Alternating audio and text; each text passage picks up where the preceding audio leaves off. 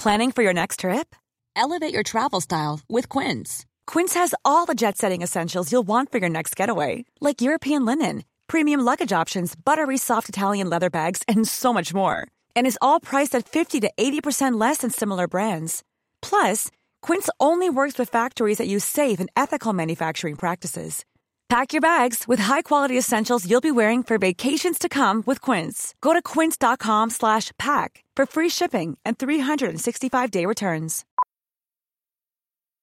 Millions of people have lost weight with personalized plans from Noom. Like Evan, who can't stand salads and still lost 50 pounds. Salads generally for most people are the easy button, right? For me, that wasn't an option. I never really was a salad guy. That's just not who I am. But Noom worked for me. Get your personalized plan today at Noom.com. Real Noom user compensated to provide their story. In 4 weeks, the typical Noom user can expect to lose 1 to 2 pounds per week. Individual results may vary. Common sense for the common people. Solid talk. Hot talk. The Independent Republic of Mike Graham. See it, hear it, think it. Talk Radio and Talk TV. Good morning and welcome to the Independent Republic of Mike Graham, right here on the home of common sense. It's another beautiful summer morning, ladies and gentlemen, as the world comes to terms with what is going on. And we will tell you precisely what is going on this morning, and there's rather a lot of it. General Sir Patrick Sanders, the Chief of the General Staff, has said that Britain and its allies face their 1937 moment as the G7 meeting comes to an end in Munich and a NATO meeting is about to start in Madrid. We awoke today to the news that Russian forces have decided to launch a series of attacks on civilians in a shopping centre in Kremenchuk. We'll be talking to James Sunderland MP about that. Coming up though, meanwhile, there are more strikes. Strikes everywhere. If you haven't been on strike this year, you're obviously missing out. We've had the RMT strike. We're about to have a postal strike. Doctors are saying they want to go on strike unless they get a 37% pay rise, or 30% pay rise I should say. The Fire Service Union also threatening to go on strike. Teachers threatening to go on strike. All sorts of people are going to go on strike. We might have to start strike of the day coming up pretty soon, because in the end, if you're not on strike, you're nowhere. Julie Hartley-Brewer just said to me, well, I understand why people want more money. Well, so do I. But do you really want to hold the country to ransom? Do you really, as a doctor, say that you're not going to see patients because you're not getting paid enough money? Are you really, as a teacher, saying that you're not going to teach children because you want more money? Because of inflation? Brendan Chilton is going to join us, from the CEO of the Independent Business Network. He's going to tell us why he believes the government could be doing more to help people out. Howard Cox is going to join us because the government say they might give us another fuel duty cut, which they may do. But if it's anything like the last one, I wouldn't bother. 5p off a £2 a litre petrol price is really nothing to write home about. Laura Dodsworth is going to be here as well. Whilst we'll be hearing, hopefully, from Boris Johnson, who's going to be giving some kind of a press conference throughout the show at some point. We will let you know as soon as we do. 0344 499 1000 is the number. There's lots to talk about. Many big things to say, and of course we want your say as well, because this is the one place where we care what you think. You tell us and we tell everybody else. It's the Independent Republic of Mike Graham. It's Talk TV. Let's get it on.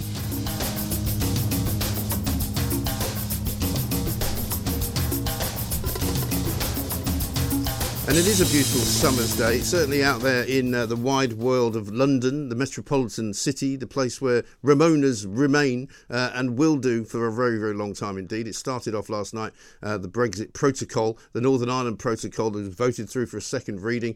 So it looks as though we may well be on the way to doing in Northern Ireland what we did in the rest of Britain a couple of years ago. It needs to be done. It must be done. And you don't need to listen to those people who say, oh, but it's a breach of international law. Well, it's not actually, because as Chris Philp explained earlier on Breakfast, actually, there are plenty of places in all sorts of agreements that say if you need to change the terms of the agreement, providing it doesn't do any harm to any side of the agreement, then that is absolutely fine and within the law. So the Ramonas actually have no argument left. Let's talk to Brendan Chilton, CEO of the Independent Business Network. Brendan, a very good morning to you. Good morning, Mike. Good to be with you. Very nice to see you again. We've got lots to do here this morning, lots to talk about. Should we kick off with what happened last night in Parliament, the Brexit deal moving closer in Northern Ireland? So many people out there trying to make out that, here we go again. It's another, reckless Tory policy, abandoning international agreements, making us look like cowboys, all of which is rubbish, right? It is complete rubbish. Northern Ireland is part of the United Kingdom. The whole of the United Kingdom voted as one country in the referendum when we voted to leave the European Union. I was opposed to the arrangements in Northern Ireland when they were passed last time, so I'm pleased the government are passing this through now, and hopefully it won't be delayed too long when it gets to the House of Lords, and Northern Ireland can once again be a full member of the United Kingdom and its single market. Well, exactly right.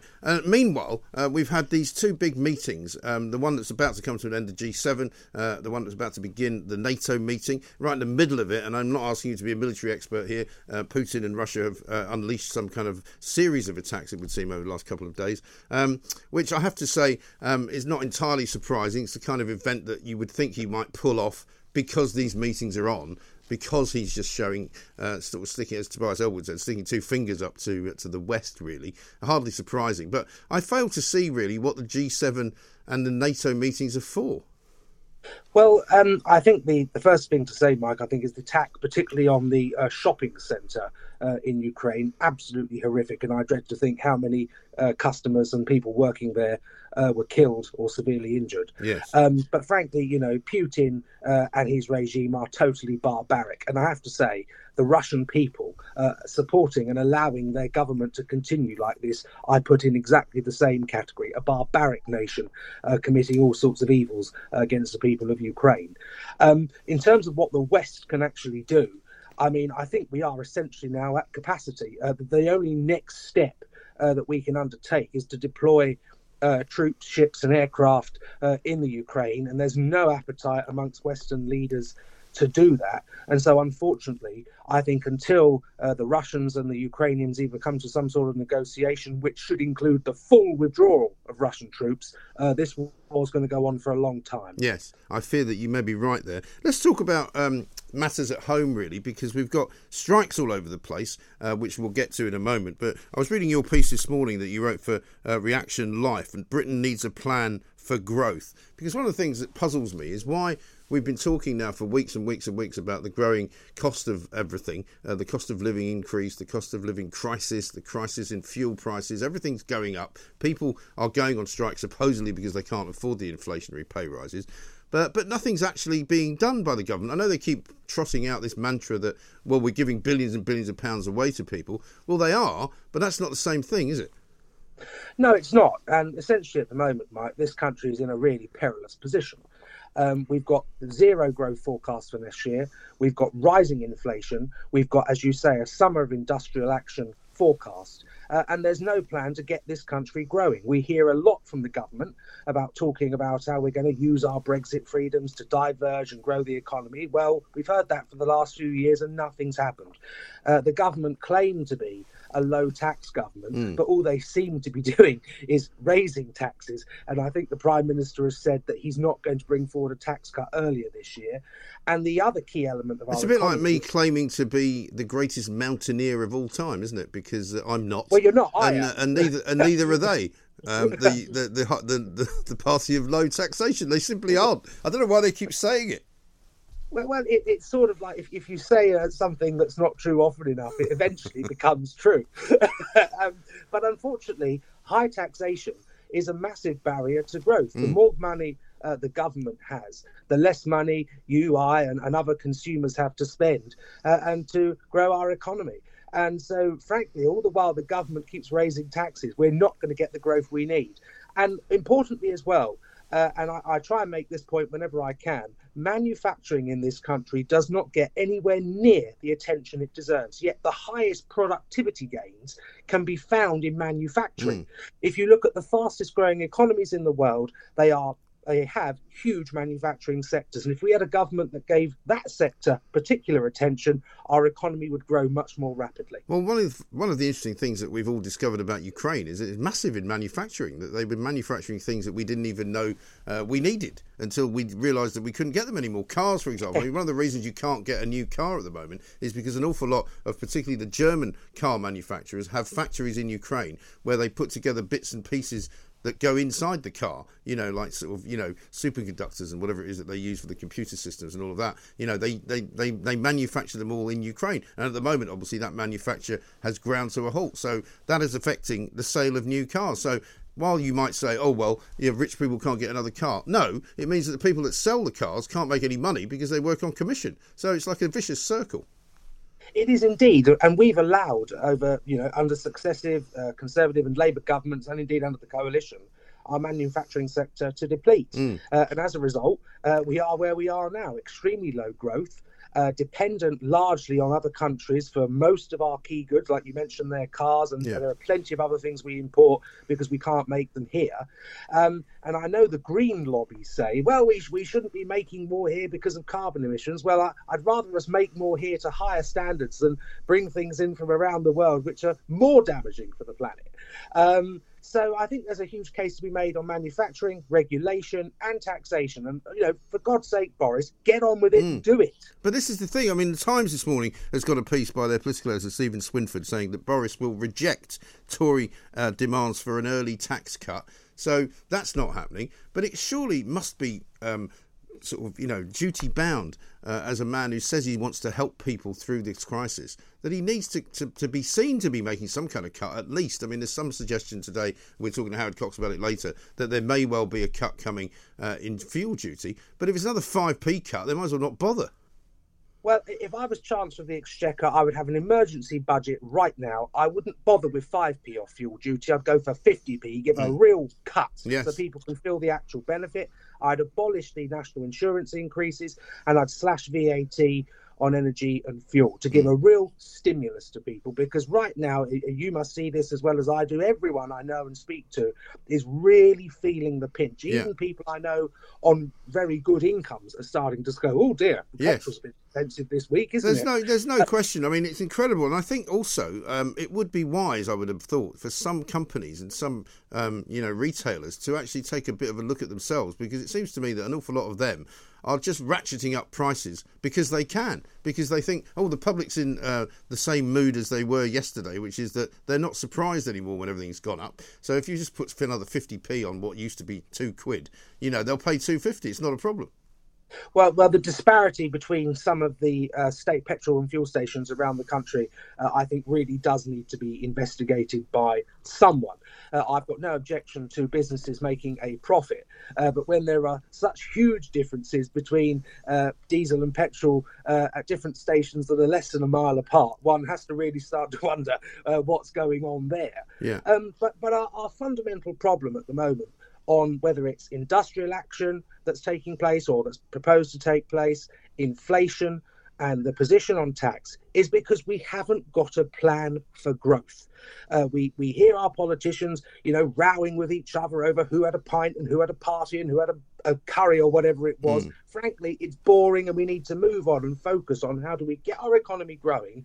How do we ensure that Britain stays in the top 10 economies in the world and becomes the largest economy in Europe? That should be our objective. Well, it really should, and it should be our objective to get that economy moving, as you say, Brendan. Stay with us because we've got plenty to talk about, lots more to do. Brendan Chilton is with us. He's CEO of the Independent Business Network. But I need to talk to you today about this as well, because as far as how you're coping with the price rises, how it is that some people say, well, we have to go on strike in order to keep up with the standards of living and the cost of living that's going up. Well, I'm sorry, not everybody can go on strike, not everybody will go on strike, and not everybody would even threaten to go on strike. But we need to know from you whether you are going to do that. 0344 499 1000 is the number. This is Talk TV. The Independent Republic of Mike Graham on Talk Radio. When somebody makes an accusation, it must be true. Sure, just and that's where we are now. The slightest whiff of heresy. Now, I don't know too much about that story. As soon as something is even veering into the sporting territory, it kind of wafts past me. But there is a theme here, which is, I think it's capitulating to the new elites and also cowardice. Yes. Because one thing we were going to talk about today, and so let's just touch on it briefly because I think it follows on from that, is Tom Feltham, who played Draco Malfoy in the Harry Potter films, refusing to answer questions about J.K. Rowling and an interview on Sky. And it's the same thing, his PR team didn't want him to answer a question about J.K. Rowling, why she's not involved in the anniversary celebrations. Right. And Sky have since said, PRs they shouldn't be interfering with the editorial integrity of our interviews, despite the fact it happens all the time. Yes. But it's It's the fact that he just remained tight-lipped and silent, like, because she's been tainted by transphobia. But didn't you think the subject might come up? You know, like you're talking about Harry Potter, you're talking about the anniversary. J.K. Rowling now has become, in my view, wrongly, a controversial figure. Yeah. Don't you think that they might have asked that question? He should have had an answer prepared. I think it looked really gutless to say nothing. First of all, grow a pair, have an answer ready. It's not that hard. Yeah. Make it really on the fence, if you like, but say something. Yes. But to sit there silently, fidgeting with your hands while, you know, somebody in PR behind the scenes is going like this to the reporter, it's a bit pathetic. It really is pathetic. He played somebody quite badass in the films, Yeah. obviously not in real life.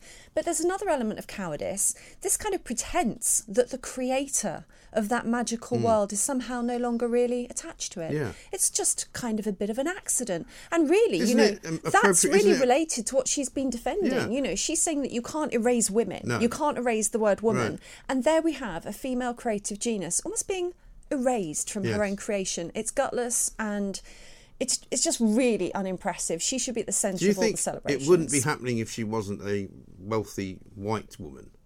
Do you think that would have an issue? Because in a way it's appropriation. It's appropriating her owned, physically and actually intellectually owned copyright. You know, she wrote it. She owns it. How dare they take it away from her? Well, they can't take it away from her, but they distance themselves from her in a way which just seems spineless, completely divorced from reality, and totally lacking in the grace and the gratitude that they all owe her. Yeah. She's made them. She's made all of them. And they've all become very wealthy, thanks very much indeed. Yeah, and now they can't even answer a simple question about why she's not at the anniversary celebration. It's quite pathetic. So cowardice, a similar sort of thing to the, you know, the theme that's running through that Michael Vaughan story, of which I don't know very much. But you don't need to know much to know that basically the people who are upset by it are over the top upset by it, and they're upset by nothing. They're upset by somebody who has had accusations made against them, which have since been certainly not proven. He's certainly been found guilty of nothing. The BBC reinstated him because they did suspend him when the accusation was made, which is a separate story altogether. But in the end, we now live in this world where people go, well, if you've been accused of doing something, you probably did it. Yeah, the only answer is for everybody to take responsibility for speaking up when something like that is wrong. Hurt feelings, this kind of idea of no smoke without fire, this can't be allowed to trump reality, common sense, and just fairness and justice. So everybody has to speak up when they come across these instances, which is why I think we should talk about the Rochdale situation as well today, because this is one that people have been pussyfooting around for years. And quite obviously, because we've seen reports from the Oldham and other places like Rotherham. We've seen these report after report. Maggie Oliver's been brilliant on it, former police detective who actually resigned from the force because she was so disgusted with the way the police were dealing with these things, that nobody took it seriously. The police were institutionally racist against the white girls who were the victims, not against the Asian gangs who were doing it.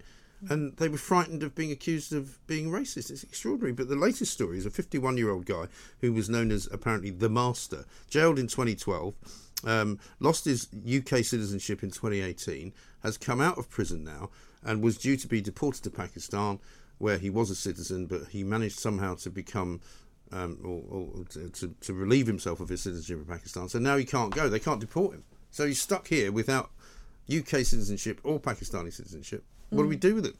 Yeah, I don't understand the legal intricacies of this. So he has somehow managed to find himself effectively stateless then if he doesn't have if he's not a British citizen and a Pakistani citizen.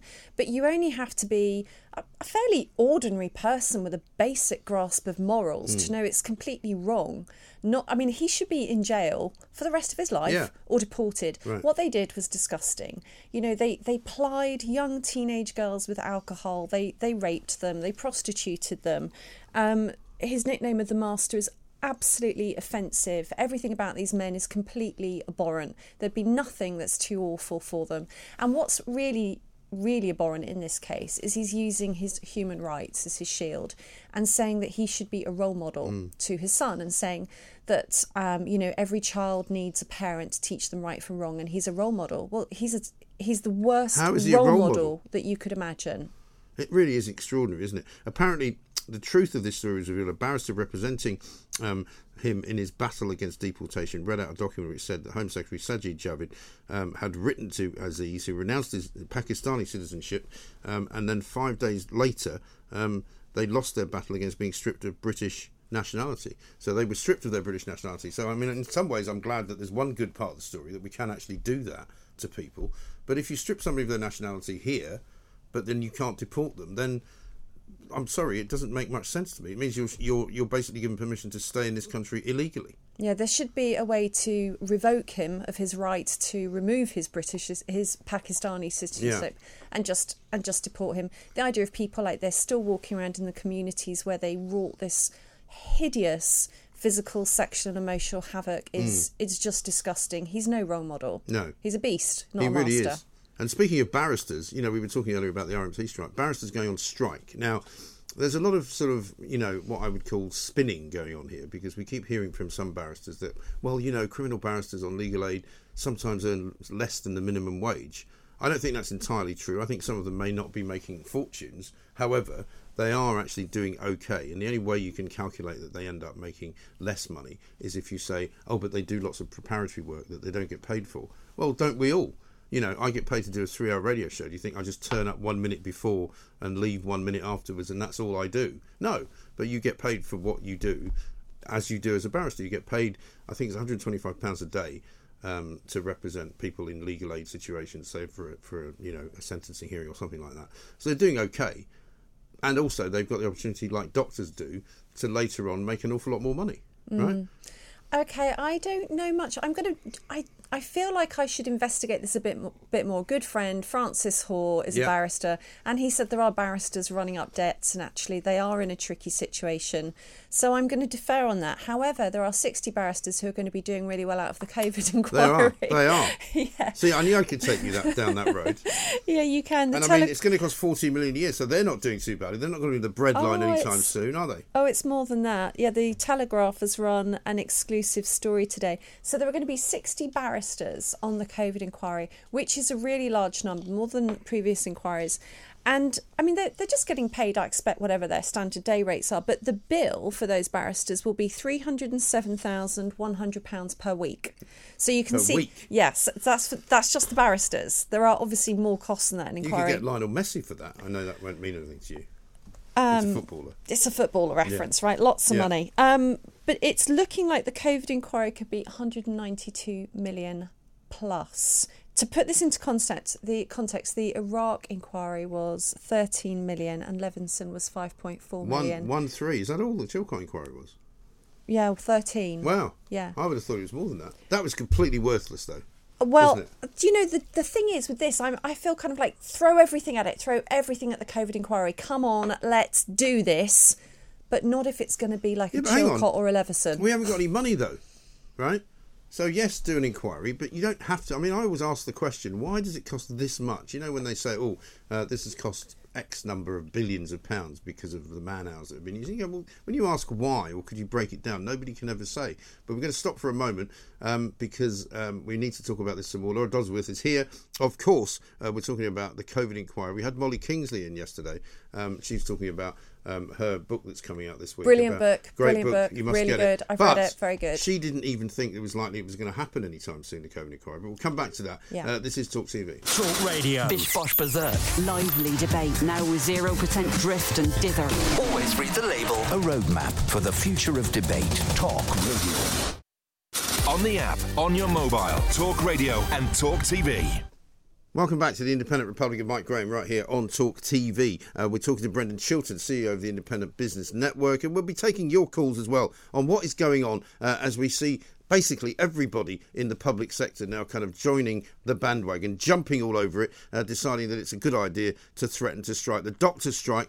Possibly 30% of a pay rise is what the British Medical Association conference has said. That's the BMA. These are the people who are not anything other than a union for doctors. And these are the same people who think doctors can work fewer hours, doctors shouldn't work weekends, doctors can work 3-day weeks. I mean, these are not people who are badly paid. And yet they're saying, we must be able to get a 30% pay rise. 30%? Some of these people are already making 100 grand. So you want a £30,000 pay rise? Really? Some people don't even make that.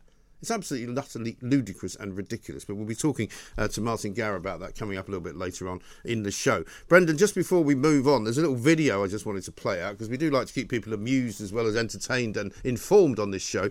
So let's have a look at Boris Johnson. This is him getting out of a car. You'll have recognised that he sometimes jogs everywhere. This is him just literally getting out of a car and jogging about 15 yards into the hotel.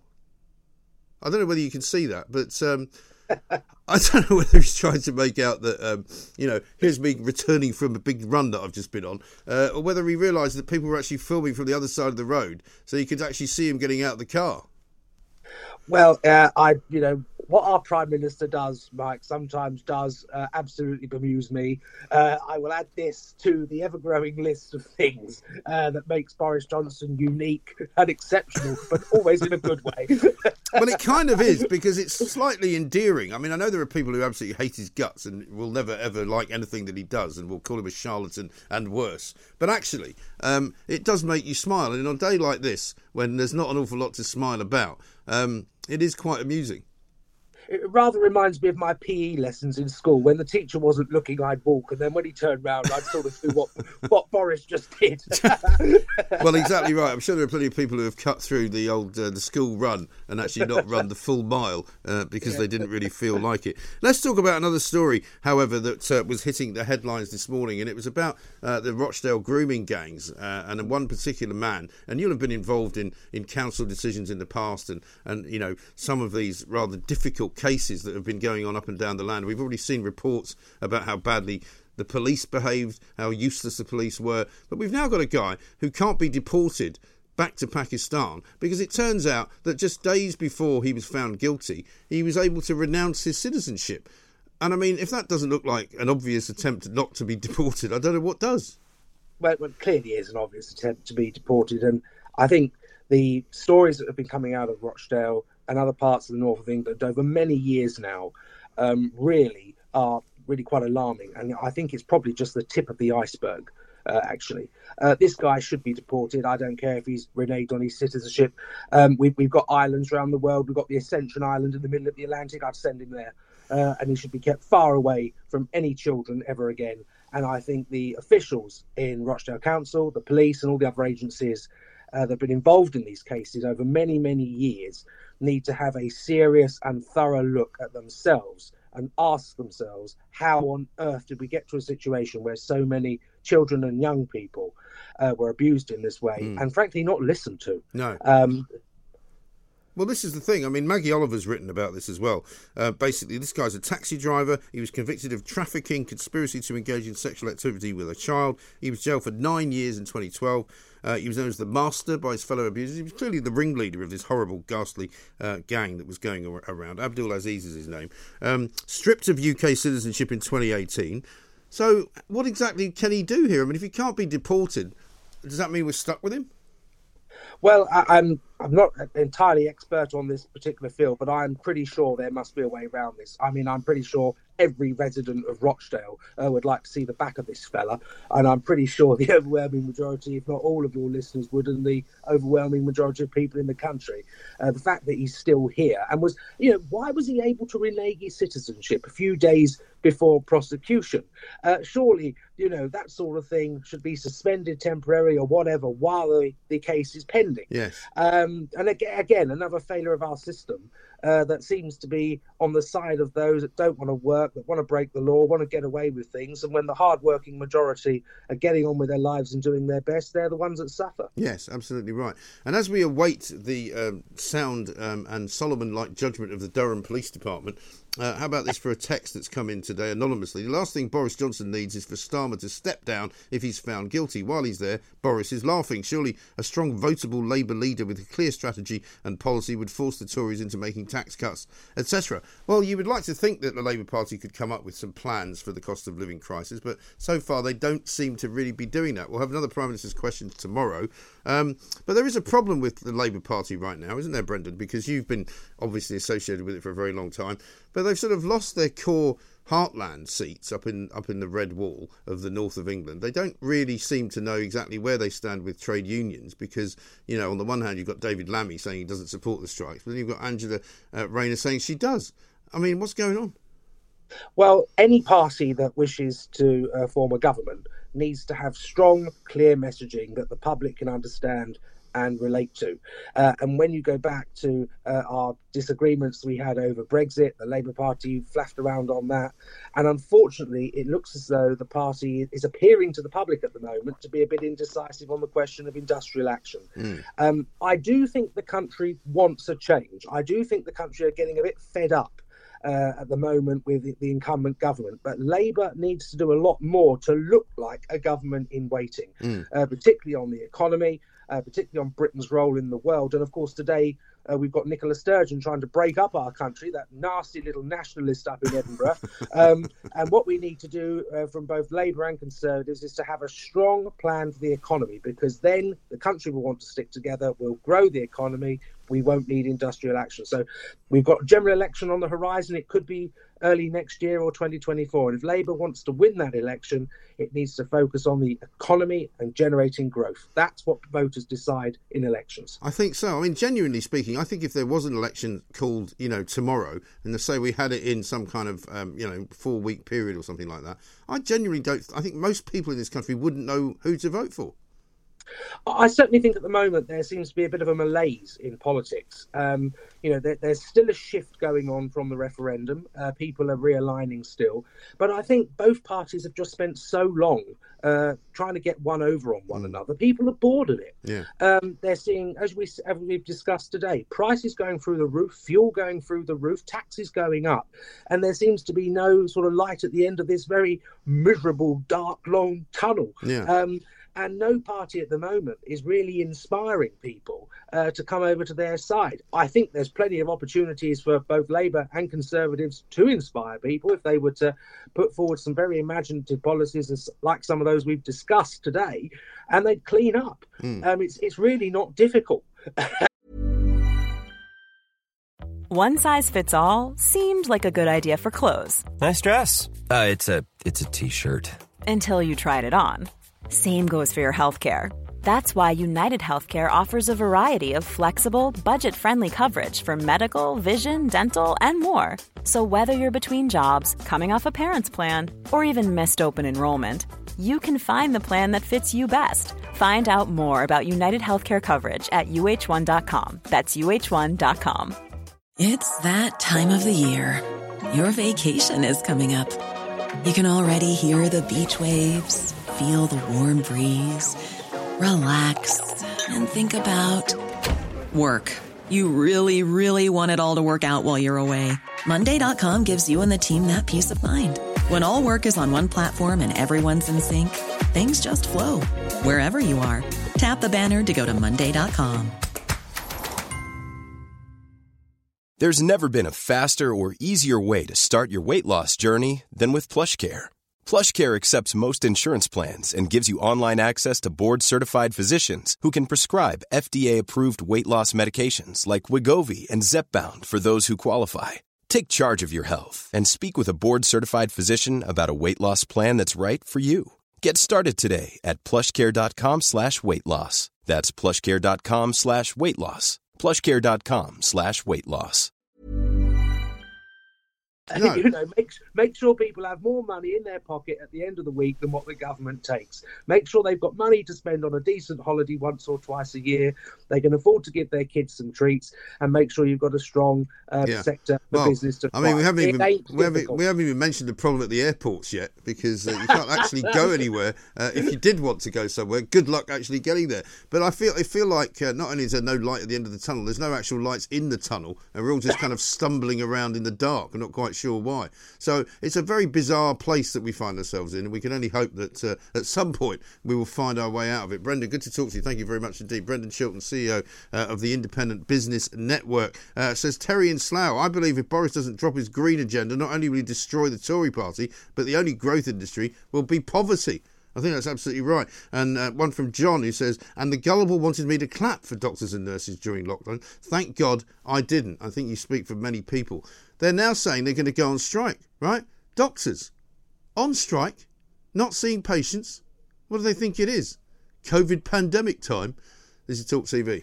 The Independent Republic of Mike Graham on Talk Radio. Let's talk now, though, to Ben Clatworthy, travel correspondent, of course, at The Times. Ben, a very good morning to you. Good morning. Now, I mean, we heard so long ago, I think it was only last week, that BA was going to go on strike sometime in July. We were expecting them to announce the dates yesterday. I don't think they did they? Well, no, we're still waiting at the moment. What so often with these things is that the unions do it in a two-stage approach. That's announced that their ballot has been positive for striking. Yeah. And then the second one is when they go again to try and announce the dates in order to get maximum coverage and maximum support in many ways for their action. Yes. So, I mean, will they at some point in the next couple of weeks, because I know the government has been urging all airlines, if you're going to cancel flights, please do it with as much time, in to spare as possible. Would you expect them to declare a couple of dates soon? Well, unions need to give 2 weeks' notice before announcing any strike action in the first place. I think ultimately they are looking and have made clear that they want to target the peak summer holiday period. Now, I was told originally that there was some talk of trying to hit private schools when they break up to affect those that may be flying in BA's Club World, their business class. Although someone else said to me yesterday that actually the school of thought now is to go juggler and go for the main school holidays when countries up and down the UK break up to try and inflict maximum damage on BA that way. It's worth saying this is 700 members of check-in staff and other ground handlers, people that scan your boarding card at the gate, that help get passengers on and off planes and so on. So these are frontline, as it were, airport workers that really will be missed when they do walk out. Yes, although I'm told that there might well be a way that BA can cover the losses if those people do walk out, because it means that they've still got the plane, they've still got the flight crews, they've still got the pilots, they've still got the slots, they've still got the ability to fly. So they wouldn't presumably want to miss those opportunities and tell people they can't go. Well, no. I mean, British Airways have already cut their summer schedules by up to 10% because of a lack of staff. This is not going to make it any easier for them. Last week, when the announcement was made, I said that BEIS, the Department for Business, are looking at, as we know, changing the laws to allow agency workers to backfill roles. I asked British Airways whether they would be considering that. They said that it wasn't the time to be getting into the debate when it was so soon after the announcement. Crucially, though, in a way, agency workers could be employed on the ground side, so the pre-departure side of the airport. Obviously, they couldn't go airside in the terminal because they would need security clearances. There is, though, the possibility that they could have agency workers working landside and be able to help some of the check-in, and then potentially, as you say, move crew around to help those who have airside passes to get people onto planes. Yes, and it only affects Heathrow at the moment, doesn't it? It doesn't affect any other airport in the UK. It does indeed. This is unique to Heathrow, partly because Heathrow closed their Gatwick operation altogether during the pandemic. So staff working there are now on new contracts.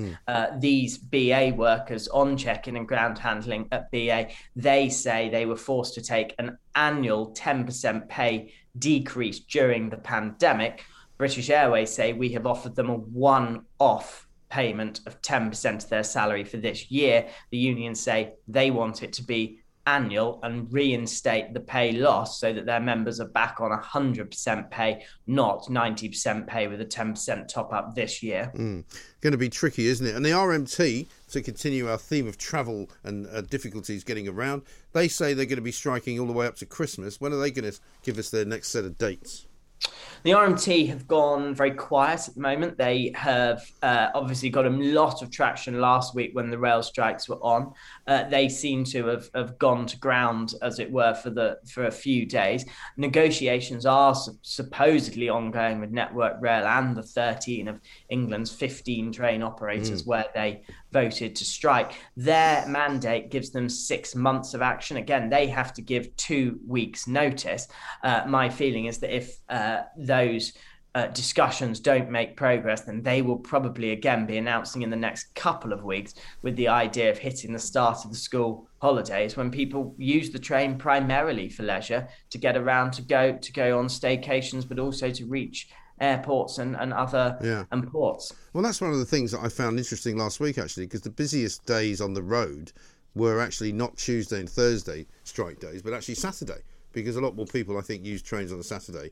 And that's one of the arguments against the railway model as it currently is, isn't it? Because the way the RMT works and the way that the railway timetable works is kind of, let's do all the engineering works at the weekend because we've got more people travelling during the week. That's not really true anymore.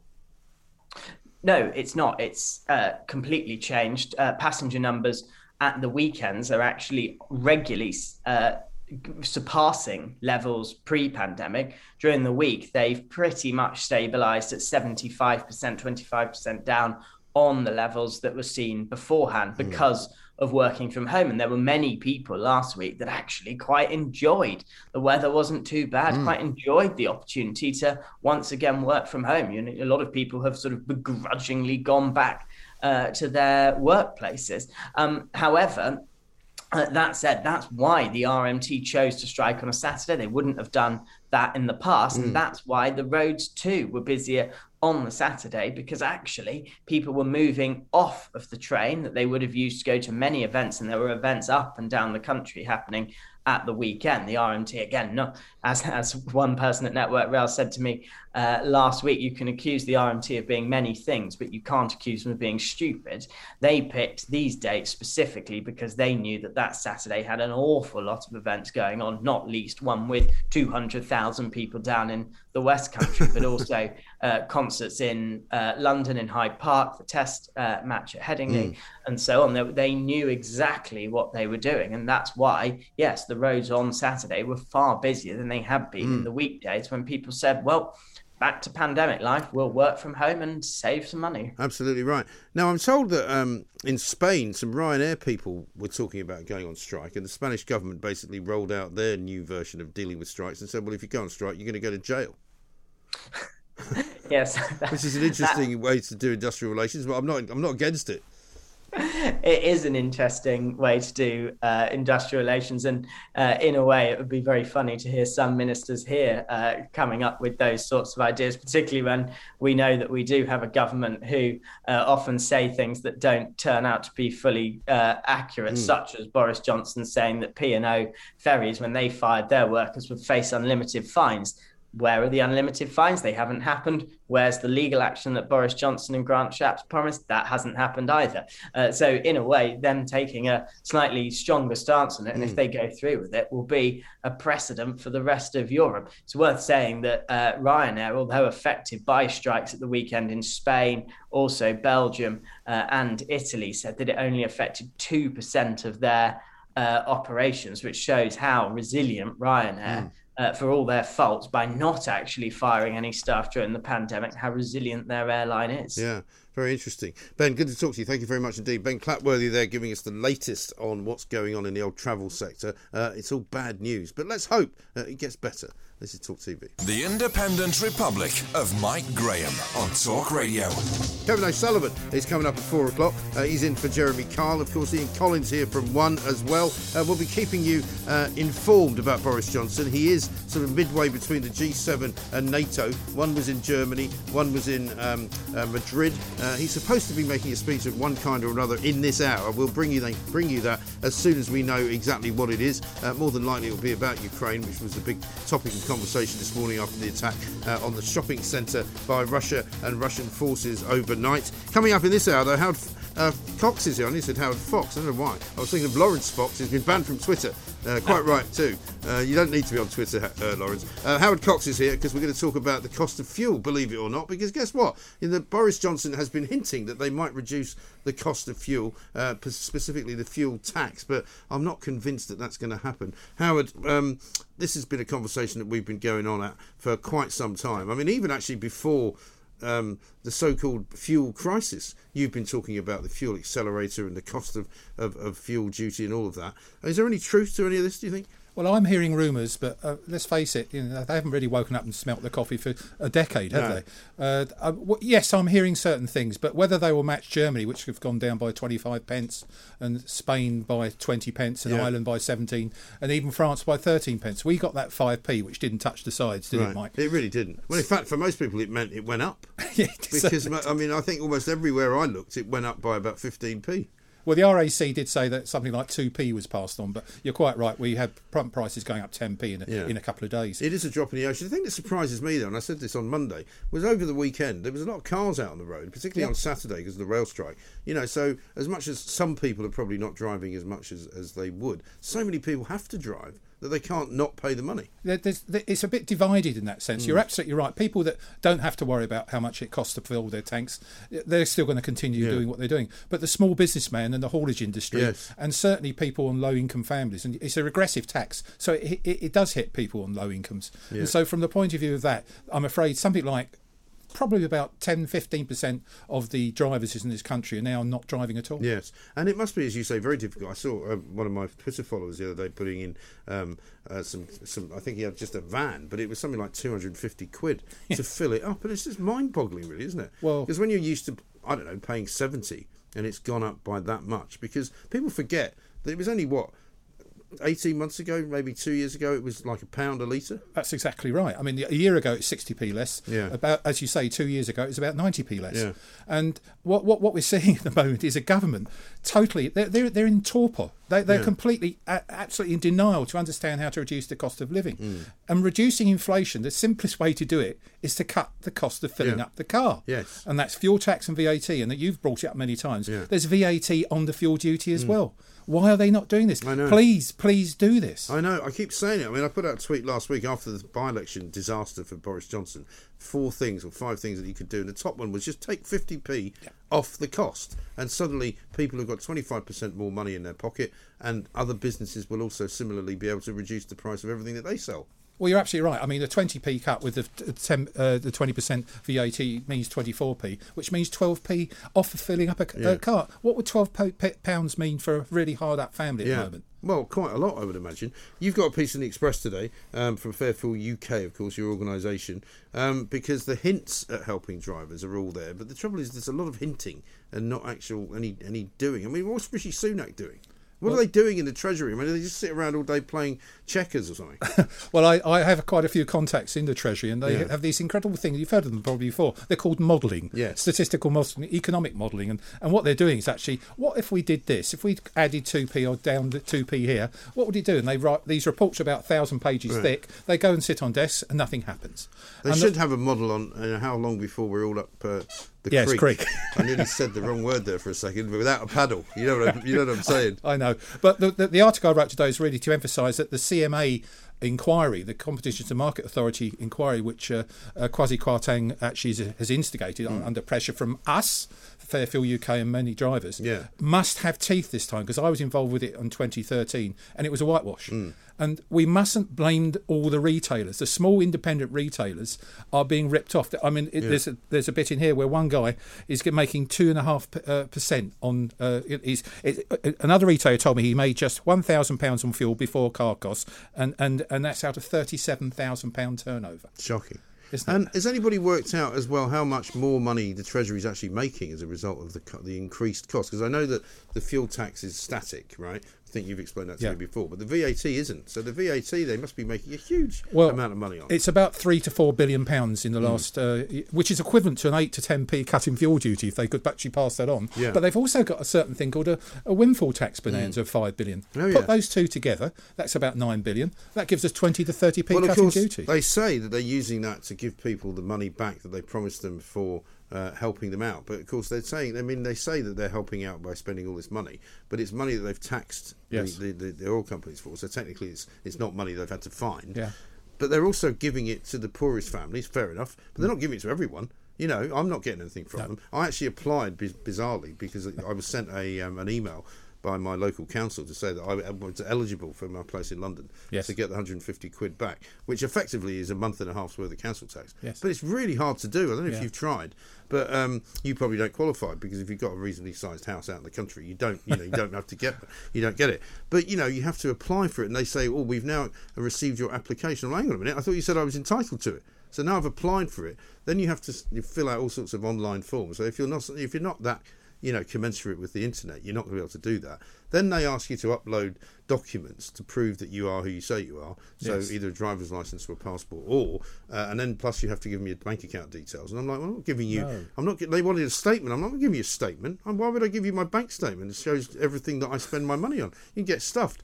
So that delayed it for a while, and eventually they gave me the money. But it's not an easy process. No, absolutely right. But I'm in your school of thought. I don't think you should be handing out money. We should be cutting taxes. Right. The John Redwood school of cut taxes. Right. Everyone needs that, and we need, please, Boris, Rishi, Kwasi, all of you listening there, Grant Shapps as well, cut the cost of driving. Yeah. That will absolutely decimate inflation. It will come down by about 1% to 2% overnight if they got 20 to 30. I mean, the only thing that's in any way been helpful to motorists is that Sadiq Khan at least reduced the congestion charge back down to normal hours. Because remember how he extended it until 10 o'clock and at weekends. I think he's now gone back to 6 o'clock and no charge at weekends. But that means there's more cars on the road, particularly when there are no trains running. But one of the problems there is if you just, one of your tyres goes into a cycle lane, you're going to be fined and things like that. Actually, we haven't talked about that.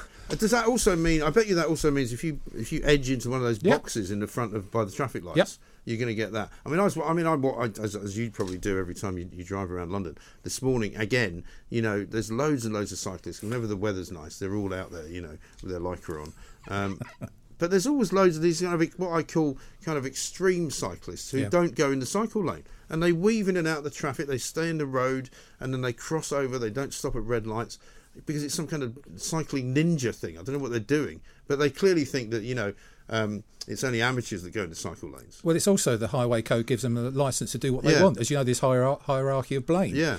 Cyclists are actually innocent. Everyone else that starts an internal combustion engine all the way up to trucks. I actually sent a tweet, you might have seen it, to Will Norman, who's the guy who runs the cycling lanes for Sadiq Khan. I said, you're going to also be fining the cyclists for not using cycle lanes and or for going against traffic regulations, going the wrong way down a street or going through a red light. And of course they can't, because guess what? They're not registered.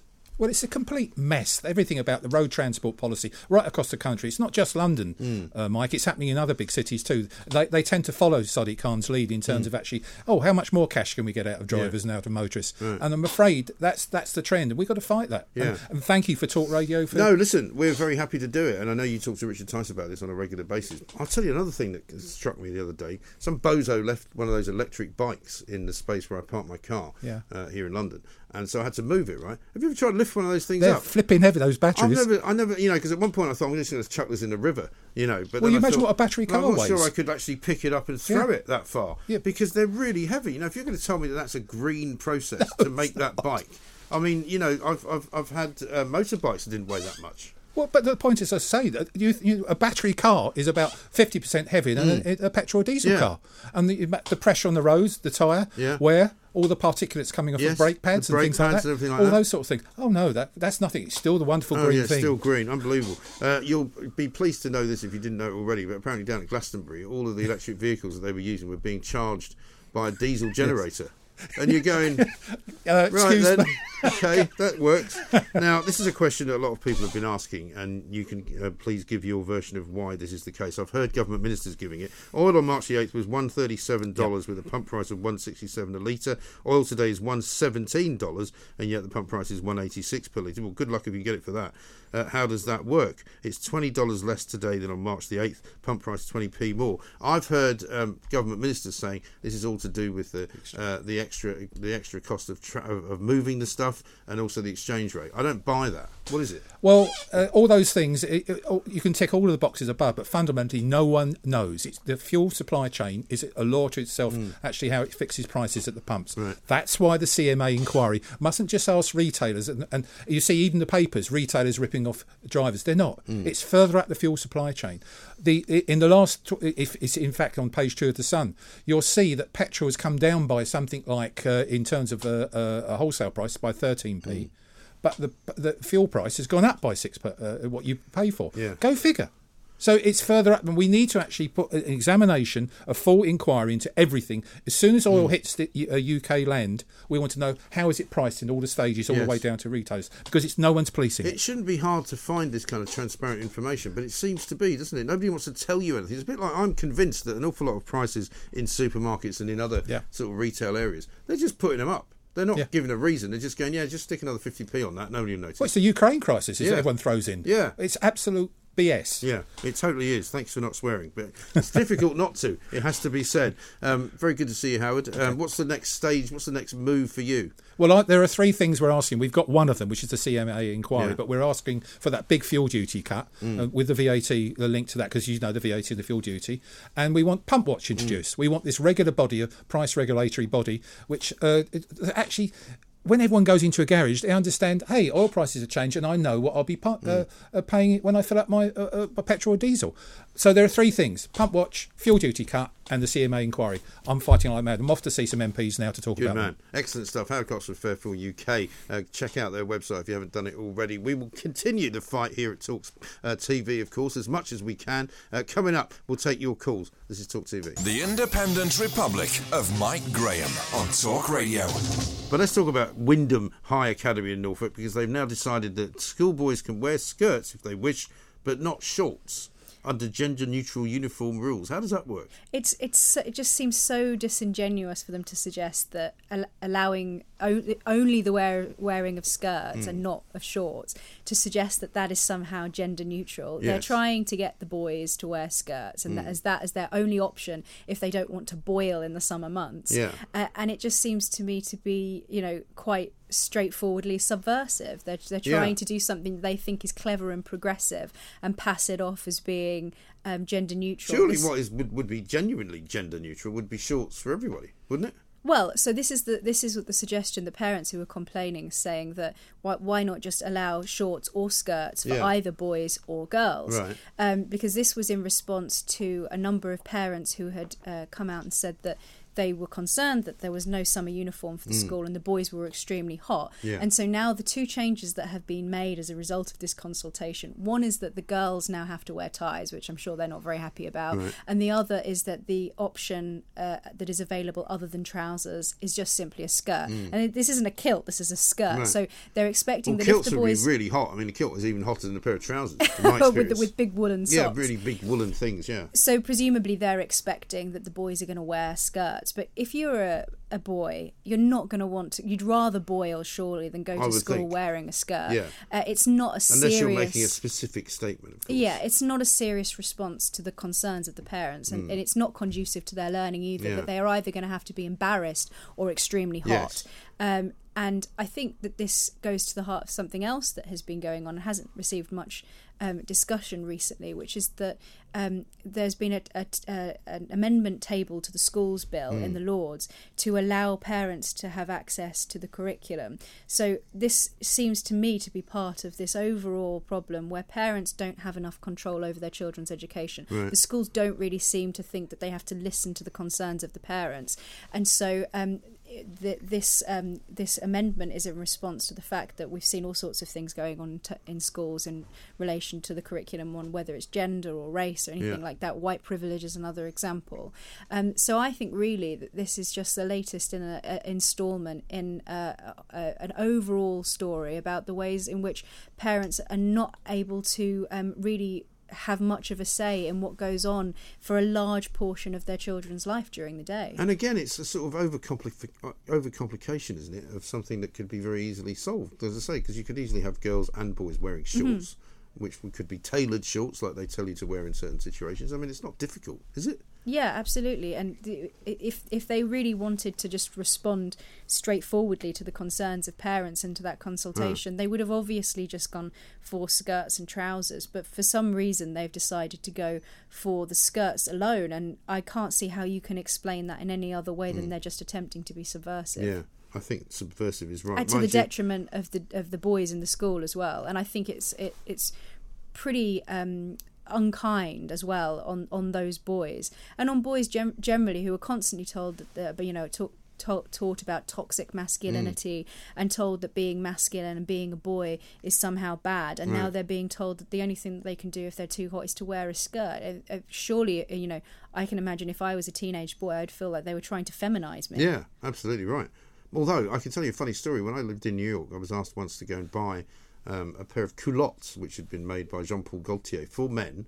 This would have been about sort of early 90s, and they were $500 in Bloomingdale's, and I was told to walk around New York and see what reaction you get, because they were two sort of rather baggy trousers. It looked like a long skirt, but it actually looked more like a cassock to me. So I mean, I got all sorts of different reactions, but nobody, because it was New York in the 90s, nobody batted an eyelid. It wasn't like anyone was shocked. We actually, in the end, I think we had to get some guys out of an Irish bar to kind of point at us and mock us, because in the end nobody cared. Does a photo of this exist, Mike? Probably so. It was published somewhere, but I mean, it didn't work out. I mean, the people that asked me to do it for a story, I'm not sure if it was ever ran very, very far, because people weren't outraged, and that was 30 years ago. Nobody really cares. If you're a bloke, if you want to wear a skirt, go ahead and do it, but you don't need schools telling you to wear one if you're too hot. Wasn't it David Beckham who at some point walked around wearing what looked like a sort of it was like a sarong skirt?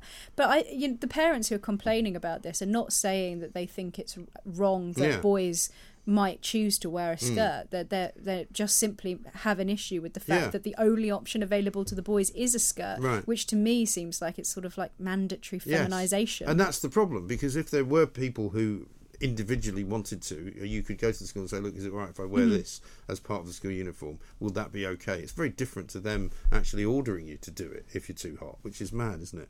Let's talk about Wales, though, as I say, because if you're under 16 in Wales, you could actually be forced not to buy tea or coffee, because apparently Mark Drakeford has decided that this will be a good thing to stop rising obesity rates.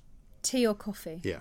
Presumably what he means is going into those kind of, coffee shops and getting a very frothy, milky, very high in calories type those drinks. Starbucks milkshake style frapper lappuccino. I mean, yeah, which is disgusting, frankly. I mean, I don't know why you want to drink them, but I mean, only in these devolved nations. We've got, Drakeford trying to ban coffee. We've got Nicola Sturgeon saying if the UK refuses a second referendum, then, it will look weak in the eyes of the world. Sorry, Scotland now looks more ridiculous than I think it's ever looked, doesn't it? There's definitely something going on in the Celtic nations within the Union, that they have this inclination towards, not just towards nanny statery, but just towards the interference of the state with people's speech, with people's thoughts. If you just look at the Scottish hate crime bill as one example of this, in Northern Ireland, they're also talking about bringing in this new hate crime legislation, which is very similar to the hate crime legislation in Scotland. And Mark Drakeford is the perfect example of the interfering postmaster type. Oh, he is. He's the male equivalent of when some women are accused of being like librarians, not to insult librarians, but everybody knows the trope. But there's something about Mark Drakeford that is sort of like a postmaster who's got too big for his boots. Yeah, or sort of ticket inspector or something like that. We should be running a ticket office somewhere in darkest Wales. He's no offence, looking for something to be tyrannical over, and unfortunately he's ended up with Wales. I know. Yeah, I'm going to be mentioning Scotland in my Plank of the Week suggestions. Something to do with witches, I think you'll find it's going to be, because they've taken on some. Do they want to burn them again? That's what you would think, isn't it? But you'll find out on Plank of the Week. Witches on Plank of the Week for the first time. Emma Webb, thank you very much indeed. She'll be on Planks as well, with Kevin O'Sullivan, who's back here at 4 o'clock with Drive as well. Lots more going on. We'll take some more of your calls, because of course this is the one place where you can do that, where your voice can be heard. We've talked about a great many things today. I'd like to find out more about who's going to go on strike next. I can't imagine who we haven't had yet. We've got obviously now doctors saying they want 30% more, they're going on strike. We've got barristers on strike, more of them are going out tomorrow. We've also got, of course, the RMT waiting to announce. We've got BA workers, we've got teachers, we've got, I think, postal workers coming next, communication workers. I think we're going to start strike of the day tomorrow. Might be a bit of fun. This is Talk TV. Talk Radio. Across the UK, online, on DAB, and on your smart speaker. The Independent Republic of Mike Graham on Talk Radio. If you enjoyed that, be sure to catch the whole show 10 till 1, Monday to Friday on Talk Radio via DAB, online or via the Talk Radio app. And if you have an opinion on the stories we cover, we'd love to hear from you. Call us on 0344 499 1000 or tweet at Talk Radio during the show to have your say. Mid-morning with Mike Graham. Talk Radio.